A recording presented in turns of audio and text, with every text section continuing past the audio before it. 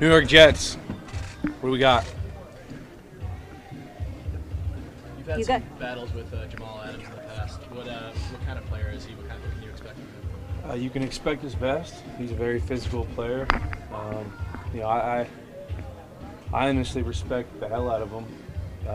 How he plays the game, he plays it, the way I grew up playing it, and he's definitely gonna be physical. So, you gotta be prepared for a guy like him because he's gonna be giving it his all. Julian, when you got a teammate like Antonio Brown that's going through his situation, which is pretty painful in some ways, as a teammate, do you encourage him to walk you straight and narrow and say, hey, look, things bigger than us all, the team, the culture? I think we just, all tell each other, our mind's on the Jets, and that's where our mind's at. So we're trying to do that. Are you able to help keep him focused at all, as a teammate? He seems pretty focused to me.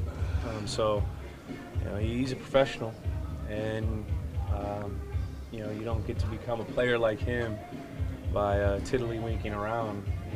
He goes out, he works hard, he trains hard, he takes care of his body, and he's focused on the Jets just like everyone else. You guys are heavily favored to win. You think it's going to be that easy? I don't know who said we're favored, or I don't really know. But my focus is more on the defense and what we got to do to execute, and that's where we're at. Does the AB stuff at all become a distraction? My focus has been on the New York Jets, so we're good.